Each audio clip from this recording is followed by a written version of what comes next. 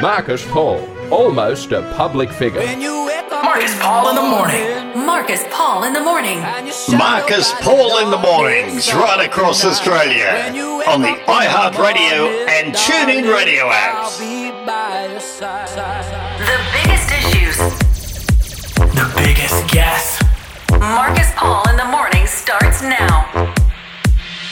Well, good morning and welcome to winter. How cold is it? What about that wind chill factor? Again, snow on the ranges, below 1,000 metres down to 900 metres, a dusting in the mountains, and it's chilly this morning. I hope you're okay. The SES, God love them. I'd always call them the Angels in Orange. They've been busy attending, I think, over 1,000 jobs in New South Wales. Fallen power lines, falling trees due to the strong gusty winds. And we had a bit of rain yesterday as well, but there's more precipitation in the way of snow that's expected to fall in the next day or so, in particular, obviously, in the Alpine region, which looks very wintry. Well, it is winter, the first day of June. Marcus Paul in the morning. Great to have your company around Australia. Here on StarterFM.com.au, the iHeart Radio platform, on TuneIn and on social media, including our podcast platform. The Prawncast. If you're listening to the Prawncast, the podcast, please give it a share on your socials. We'd appreciate it. Well, the new look Anthony Albanese government is taking shape. The new ministry about to be sworn in today in Canberra, a day after the caucus met for the first time yesterday, where Albo made a number of announcements, although, mind you, he didn't really say anything different than his acceptance speech. He had a good crack at Scott Morrison, though. Talking about, the fact that there would be more inclusivity and less division. Now, Jim Chalmers, the new Treasurer, has hit the ground running. He's promised there will be no new tax in order to repair the budget. So no levy, if you like. I'll get to that story throughout the course of the morning as well. Labor has formed a majority government with more counting completed, well, almost yesterday. Andrew Constance, the former New South Wales Transport Minister, looks likely not to be packing his bags to Canberra. Yeah, the very marginal South Coast seat looks to be going to Labor, although it's still probably a little premature to call it, even though New South Wales Labor have. Okay, well, Labor, if they do get to 77 seats, of course, it means that they will have a slight advantage in the Parliament. It means they will have their own Speaker. We'll just have to wait and see.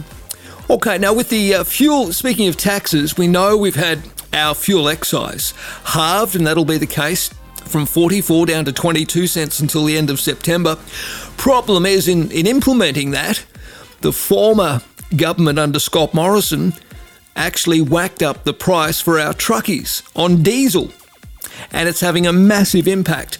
In South Australia in particular, their equivalent to the NRMA is saying that, unfortunately, many truck companies are going to the wall because they can't continue without the offset that they were originally given. Anyway, I'll get to that story. What all that means, of course, is as truckies do it tough, many facing, being wiped out of business, what it ultimately will lead to is increased prices at the supermarket. And they're already skyrocketing with inflation. I'll get to that story and plenty others as well throughout the course of the morning. Give us a like on Facebook. Follow the commentary there. I put a stack of stories up yesterday and many of you commented. Thank you for that. You can also, if you don't mind, give us a subscribe to our brand new YouTube channel. It's up and running. It's been up for 5 days. We're doing okay. What are we, just shy of 650 or so subscribers? If you get the chance as well, check out our fundraiser, the GoFundMe for Marcus Paul in the morning, so we can continue being an alternative voice in the Australian media landscape. All the news, we'll have that from our friends at Air. Air News on the way. Some great tunes to kick off your Wednesday morning. Try and keep us all warm. And, of course, my views and yours. This is Marcus Paul in the morning. All right, welcome back to the program. Great to have your company. Well, Prime Minister Anthony Albanese is poised to unveil his ministry after addressing Labor senators and MPs at the first federal caucus yesterday in Canberra. It happened as Labor secured a majority government. Now, the Prime Minister yesterday addressed Labor senators and MPs at the first federal caucus since the party won the election. I want to remind you that you shouldn't waste a day in government. We don't intend to do that, said Albo yesterday. He committed on behalf of his government to the implementation of the Uluru Statement from the Heart. He will make a full announcement on ministerial portfolios in the hours to come. He said yesterday, Australians have placed their trust in us, and that brings with it an enormous responsibility. An enormous responsibility to deliver on the commitments that we made, the commitments for which we have a clear mandate as part of a majority Labor government, and we will deliver. I'll play a little of what Anthony Albanese had to say in just a moment. Now, Albo also said the world had noticed Australia's government change, citing Penny Wong's successful visit to Fiji and the Quad leaders' statement welcoming Australia's most ambitious 2030 carbon emissions target. Mr Albanese said, "We're joining again in the global effort, which we needed to do after 9 wasted years." Labor's left and right factions met yesterday, where they nominated their picks for the federal cabinet. The new ministry will be sworn in by the Governor-General today. Mr Albanese has formed a majority Labor government after Labor secured the Melbourne seat of Macnamara on Monday night, with MP Josh Burns re-elected. This means that Labor will hold at least 76 seats, the minimum required to form a majority government. Okay, well, there may well be another one as well, but we'll keep an eye on that, so they could get to 77. Here is what Anthony Albanese had to say yesterday, addressing the Labor caucus for the first time since they formed government. One of the things that we've seen in this country rejected is the idea that government is about sitting down and working out how to wedge people, how to cause division. And we saw that during the election campaign, whereby some very vulnerable people were singled out for adding to their vilification. We're a better country than that. We shouldn't do that, ever. What we should do is seek to reach out and to be an inclusive society, and how we conduct ourselves is very much a part of that. My objective is to not keep this room as it is. My objective is to grow this room and to grow a Labor government. I think that we can do it. And if we keep our discipline, implement the program which is there, there is no reason why we can't continue to be even more successful than we have been at this point. All right, there he is, Prime Minister Anthony Albanese addressing his caucus yesterday as the new federal government takes shape. Labor reaching enough seats for majority government as Albo prepared to announce his ministry as well. All right, well, what else has been making news there in Canberra? Labor's claimed a win in Gilmore, but the AEC and the ABC are not calling it just yet. Of course, Labor says it's won Gilmore as the Australian Electoral Commission continues to count for the marginal New South Wales South Coast seat. This is the one that Liberal challenger Andrew Constance, former New South Wales Minister, is running in. But ABC elections analyst Anthony Green isn't calling the seat just yet. Yesterday at around 4 o'clock, Labor were ahead by some 222 votes. With more than 88% of the vote counted, the incumbent Fiona Phillips said the party was confident it would retain the seat. She said New South Wales Labor has made the decision to call the seat of Gilmore to me. We've seen, again, a strong trend toward me with absentee votes, which is unlikely, and I'm thrilled with the result. Anyway, Ms Phillips also acknowledged there was still a process to go before the declaration of the polls, and she paid tribute to Andrew Constance. Anyway, like I said, and I'm no fan of Andrew Constance, I don't think he deserves a crack at federal politics, to be perfectly honest, considering the poor state that he left Transport for New South Wales in. Meanwhile, the ABC does project that Liberal MP Michael Sukkar will retain the seat of Deakin in Victoria ahead of Labor candidate Matt Gregg. That was announced late yesterday afternoon. While finally, Jim Chalmers had a crack at opposition leader Peter Dutton on Dutton's first day in the job. Treasurer Jim Chalmers says Liberal leader Peter Dutton is, quote, just a different kind of bulldozer, unquote, referencing a line from the former Prime Minister Scott Morrison during the election campaign. Speaking to Sky News, Chalmers said the Labor government intended to implement their cleaner, cheaper energy policy, but says the opposition leader would be playing from the same handbook as those before him. Here's a quote, "To be blunt about it, I think Peter Dutton is just a different kind of bulldozer. He's a different bulldozer with a different coat of paint. I suspect he will play from the Tony Abbott playbook and the Scott Morrison playbook, and that shows that the Liberal Party have learnt absolutely nothing from the election result." Okay, well, there we go. And of course, I mentioned earlier in the program that the Treasurer, Mr. Chalmers, says the new Albanese government, although it's facing significant economic issues, will not consider introducing a budget repair levy or a new tax. Of course, they say the former government's left a massive challenge with the national budget, which will take years to fix. But a budget repair levy, like one imposed under Tony Abbott's prime ministership back in 2014, is not on the cards. Rather, they are looking at making savings rather than introducing more taxes. As Mr. Chalmers said, the first port of call is to trim spending. We've already proposed $11 billion in budget improvements before the election, so that is our priority. All right, Marcus Paul in the morning.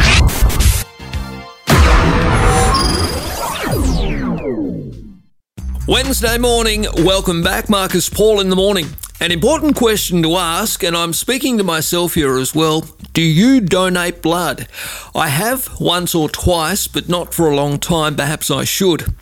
We're told that Australia's blood stocks are expected to drop to their lowest point since the start of the pandemic. That's after donations took a nosedive during the current surge in flu cases across the country, as well as colds and COVID. The Australian Red Cross Lifeblood needs 17,500 donors to help raise supply over the next week, with their stocks of A, O and B blood groups now under pressure. The organisation says it will have 2 days of supply left by the middle of the week. That's a worry. Lifeblood's Kath Stone said there had been large numbers of appointment cancellations and no-shows. She told the ABC, what we're seeing is another cycle of cold and flu sweep through the country, and that's what's having the impact. We are starting to feel the pinch now. So Miss Stone is urging anyone who is eligible to donate and is well and healthy to book an appointment now. There are patients in hospitals right now who are relying on blood for cancer treatment, surgery, accidents and complicated births. Every blood donation can help save up to 3 lives, according to Ms. Stone. Anyone who is recovering from COVID-19 and wants to give blood should wait for 7 days of being symptom-free. Now, there are advocates that are calling for gay men to be able to donate. I forgot we were in the Stone Age still, for goodness sake. While Miss Stone said the eligibility rules for donors were constantly reviewed and updated, some advocates would like to see more done to expand the pool of donors. Bisexual and gay men, as well as trans women who've had sex with men in the last 3 months, cannot give blood in Australia. LGBTIQA+ advocate and Just Equal Australia spokesman Rodney Croom said it was time for this to change. And I agree. It's outdated, it's discriminatory, and it means there are fewer blood donors available to save lives. The Red Cross Lifeblood service is literally begging people to donate, yet they're saying to gay men who are safe to donate, we don't want you. It's hard to see that as anything but discrimination. It no longer makes any sense, according to advocates. The rates of new HIV infections among gay men is going down in Australia, whereas the rates of infection amongst heterosexual people is actually going up. Canada, for instance, this year removed the ban on blood donations from gay men, with the country's health department describing it as a significant milestone toward a more inclusive blood donation system. Their Prime Minister, Justin Trudeau, said the change was long overdue, saying the old approach was, quote, discriminatory and wrong. Mr. Kroom said he would like to see Australia take a similar approach, with other countries, including the United Kingdom and France, also implementing a system that assesses the individual risks of every donor.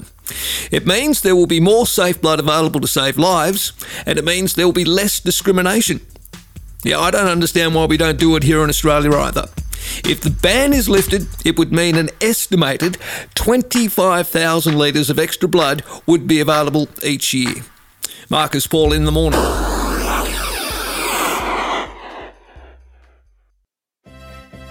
Wednesday morning, welcome back, Marcus Paul in the morning. Look, one of the big things the New South Wales government has prided itself on is providing big infrastructure projects, but that may well be a thing of the past. Infrastructure mega projects, we're told, like the Northern Beaches Link, the Parramatta Light Rail extension, they could be, well, basically shelved because of a new report from Infrastructure New South Wales. It will pave the way, I guess, if you like, for a change in direction, a reversal on key promises by the New South Wales government. The latest State Infrastructure Strategy Report, now this is a report delivered every 5 years, it's out this week. It's called for smaller investments to be prioritised over the big ticket items. So major projects are likely to face significant delivery challenges in the near to medium term. You know how they work, they always blow out budget-wise, and we've had some issues with many of them. The Infrastructure New South Wales report has called for the government to, quote, reconsider the timing and need for major projects including the Beaches Link, Parramatta's Light Rail Stage 2, and also what we talked about the other week, the Katoomba to Lithgow Tunnel. Regional major dam projects are also set to be shelved, and further stages to Sydney Metro and rail projects. The state government, quote, should reconsider the urgency for these projects, the report has found. But as recently as December, the Infrastructure Minister of New South Wales, Rob Stokes, pledged that the Beaches Link would be delivered. He told Sydney media that's the commitment that's been made repeatedly to the people of the Northern Beaches. We are keen to get on with it. Now, he told the media yesterday that the government remains committed to all major projects, but he indicated some could be delayed. We must now consider the advice from Infrastructure New South Wales in relation to how we sequence our record infrastructure pipeline in light of the extraordinary global headwinds. Well, the Premier, Dominic Perrottet, has previously indicated that the Beaches Link and Parramatta Light Rail extension could be reassessed amid increasing costs, despite the government previously committing to the projects. Infrastructure New South Wales Chairman Graham Bradley told the Daily Telegraph that overcommitting to major projects would make it very challenging for the government in delivering everything it's promised. Skills shortages risk the government not being able to deliver these projects as cost effectively as you would want to. More of the focus over the next 5 to 10 years should be on getting smaller to mid-sized projects more quickly delivered. It has previously been estimated that the Western Harbour Tunnel and Beaches Link could cost up to $14 billion. The government also committed $50 million to fund a business case for Stage 2 of the Parramatta Light Rail. Now, Infrastructure New South Wales' report outlining its advice for the next 20 years of infrastructure investment also calls for the government to sustain high levels of infrastructure funding, including through cash gain from asset recycling. Oh dear, the old asset recycling. In other words, privatising. The report also called for resilience infrastructure to be sped up, like raising of the Warragamba Dam wall, and for more investment in infrastructure to support housing supply in Sydney's northwest and southwest of the city. There we go. So, some of the key Infrastructure New South Wales recommendations in their report. rapid bus networks and the Western Parkland City Transport Program, fund and deliver the fast rail strategy, improve freight network pinch points like Moorebank Intermodal Precinct, the M5 and Liverpool CBD bypass, Parramatta's Outer Ring Road and Parramatta CBD bypass, and also, as I mentioned, raising the Warragamba Dam wall and improving local roads in the Hawkesbury and Nepean Valley. But the big ones, Katoomba to Lithgow Tunnel, Parramatta Light Rail Stage 2 and further Sydney Metro and rail projects, along with the Beaches Link and maybe even the M6 Stage 2 that runs down toward the Illawarra, that could be shelved for now. Well, there we go. What do you make of it all? Let me know.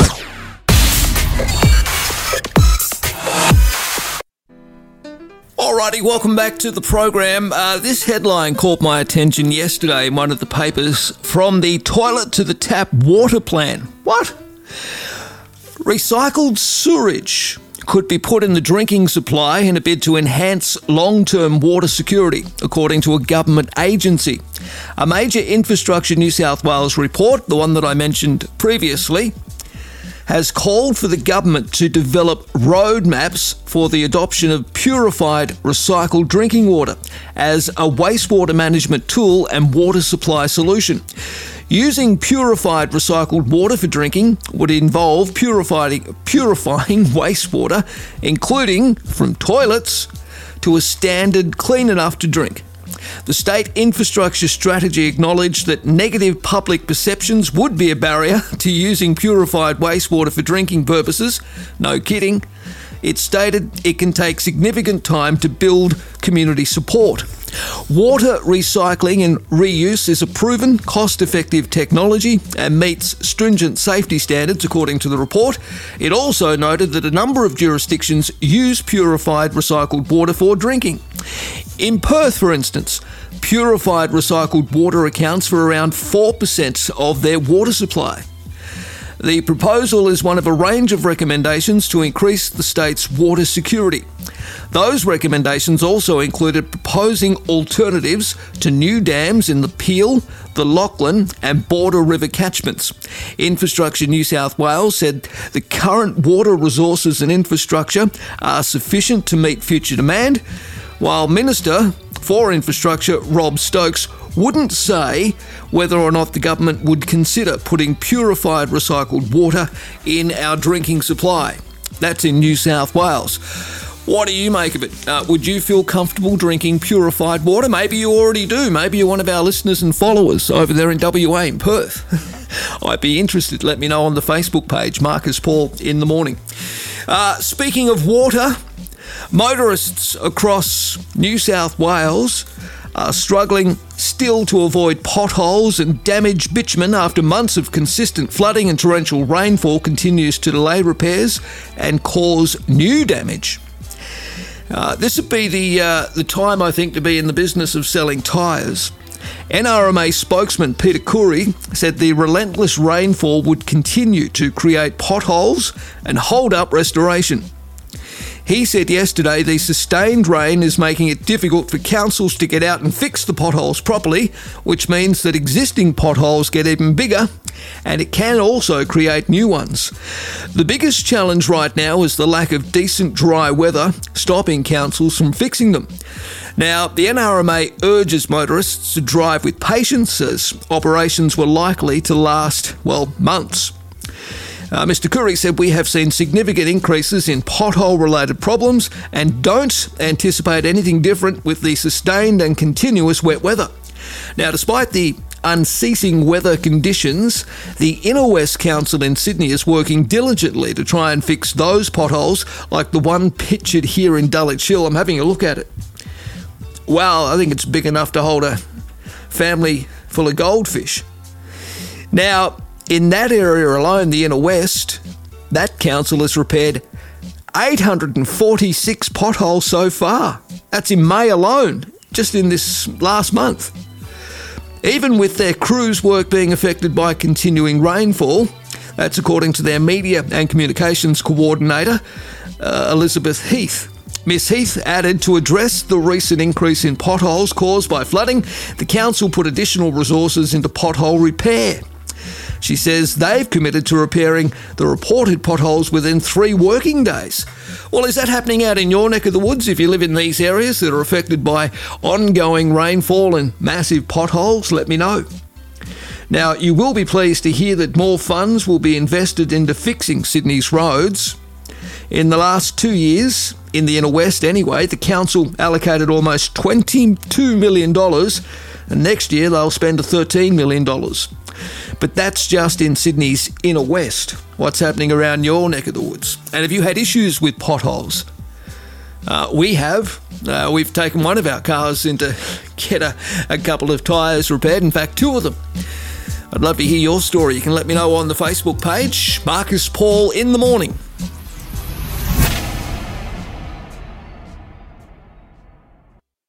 Welcome to winter on this Wednesday morning. It's the first day of June. This is Marcus Paul in the Morning.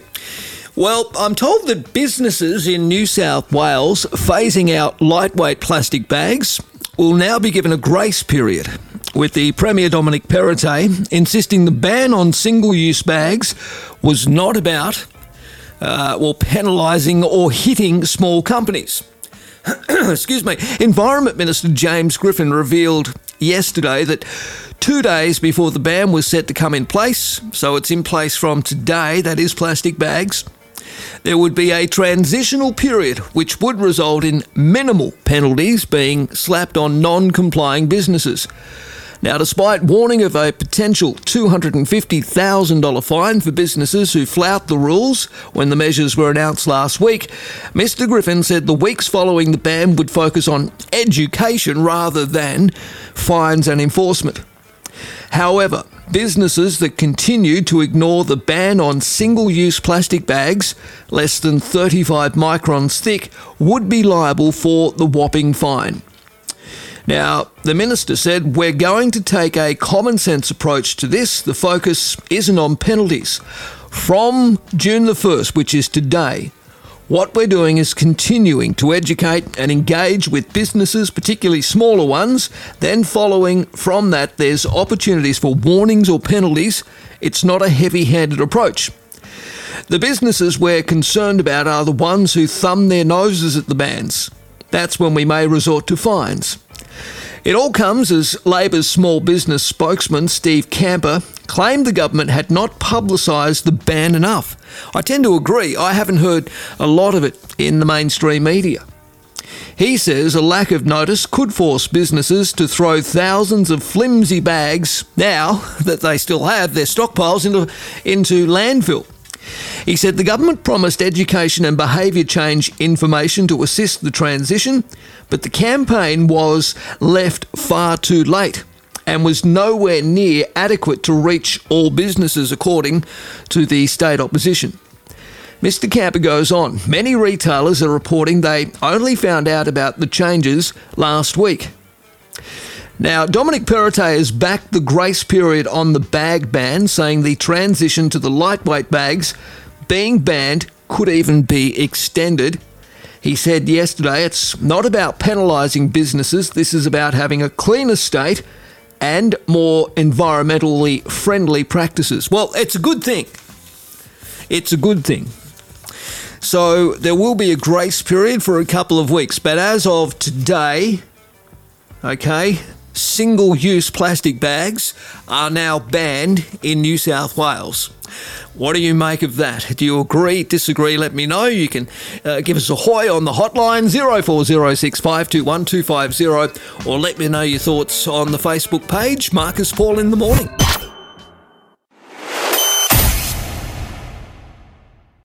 Okay, welcome back, Marcus Paul in the Morning. Well, Canadian Prime Minister Justin Trudeau has announced a proposed freeze on handgun ownership in his country that would effectively ban their importation and sale.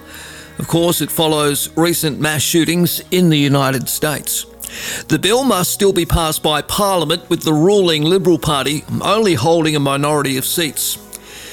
Now, Mr. Trudeau told a news conference earlier this week, as he was joined by dozens of families and friends of victims of gun violence, that we're introducing legislation to implement a national freeze on handgun ownership.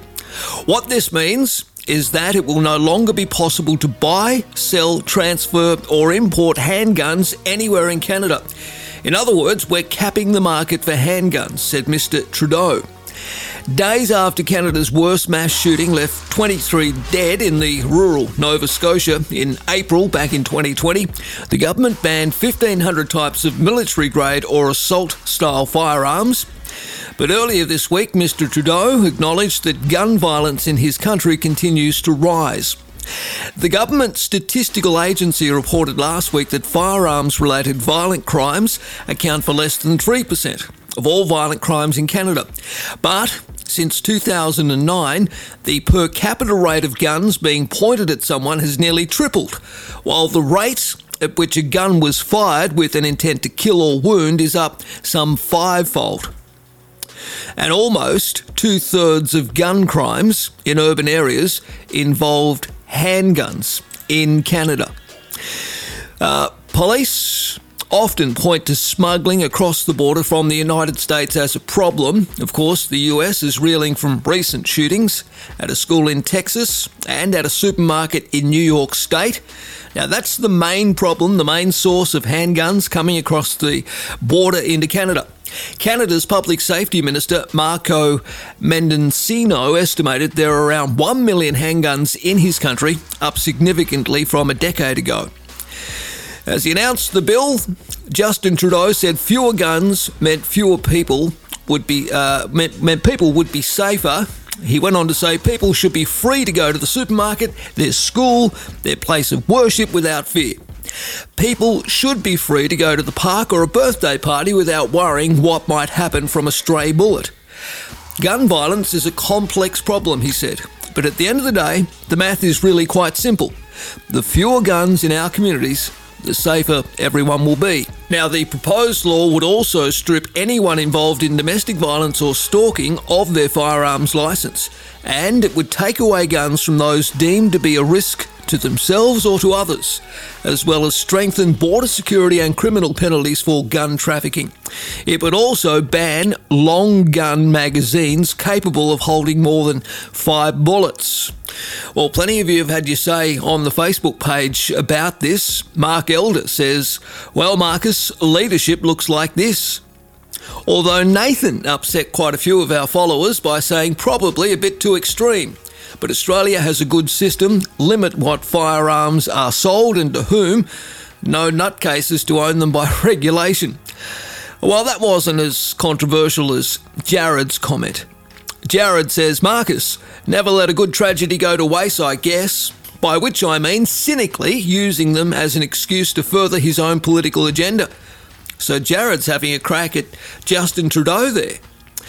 Aaron's not having any of that. Aaron says, right, because it couldn't possibly be because he's actually attempting to reduce harm. That would be ridiculous, right? Anyway, others like Mandy say it's a smart move if it gets through. And Anthony says, well, it would pass through because at least Canadians have common sense, unlike Trump voters who think they are back in a civil war some centuries ago. All right, well, plenty of opportunity still for you to have your say. It's up on the Facebook page. Marcus Paul in the morning. Welcome back. Back to a little politics. You may recall just a few weeks ago I touched on this story with the charity Guide Dogs Australia launching an official investigation into its Chief Executive Officer, Karen Hayes. Karen yesterday resigned from her position after endorsing the former Treasurer of Australia, Josh Frydenberg, in the seat of Kooyong during the lead-up to the federal election. Now, that sparked controversy. I don't think there's a problem with a private citizen, say, if Miss Hayes had her own Facebook or Twitter account or whatever, endorsing who she likes. We can all support who we like. That's the beauty of being in a democracy.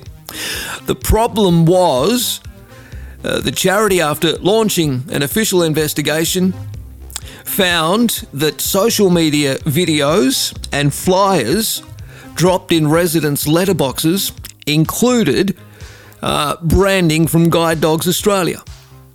The material featured Miss Hayes holding a puppy and included her title as the charity's CEO.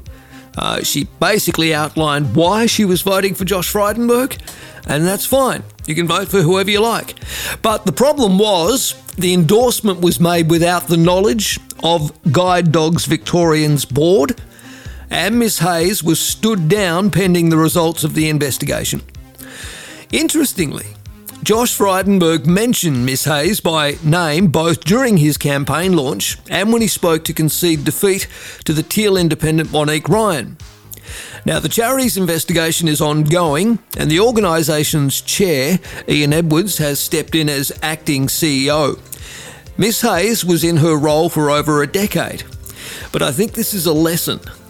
CEOs, no matter who they are and whether they work for a charity or otherwise, need to be a little careful. If you're going to endorse a political candidate of any colour, you have to ensure, first of all, you get permission from the board, but importantly, are you able to use the branding of your organisation to support a particular candidate?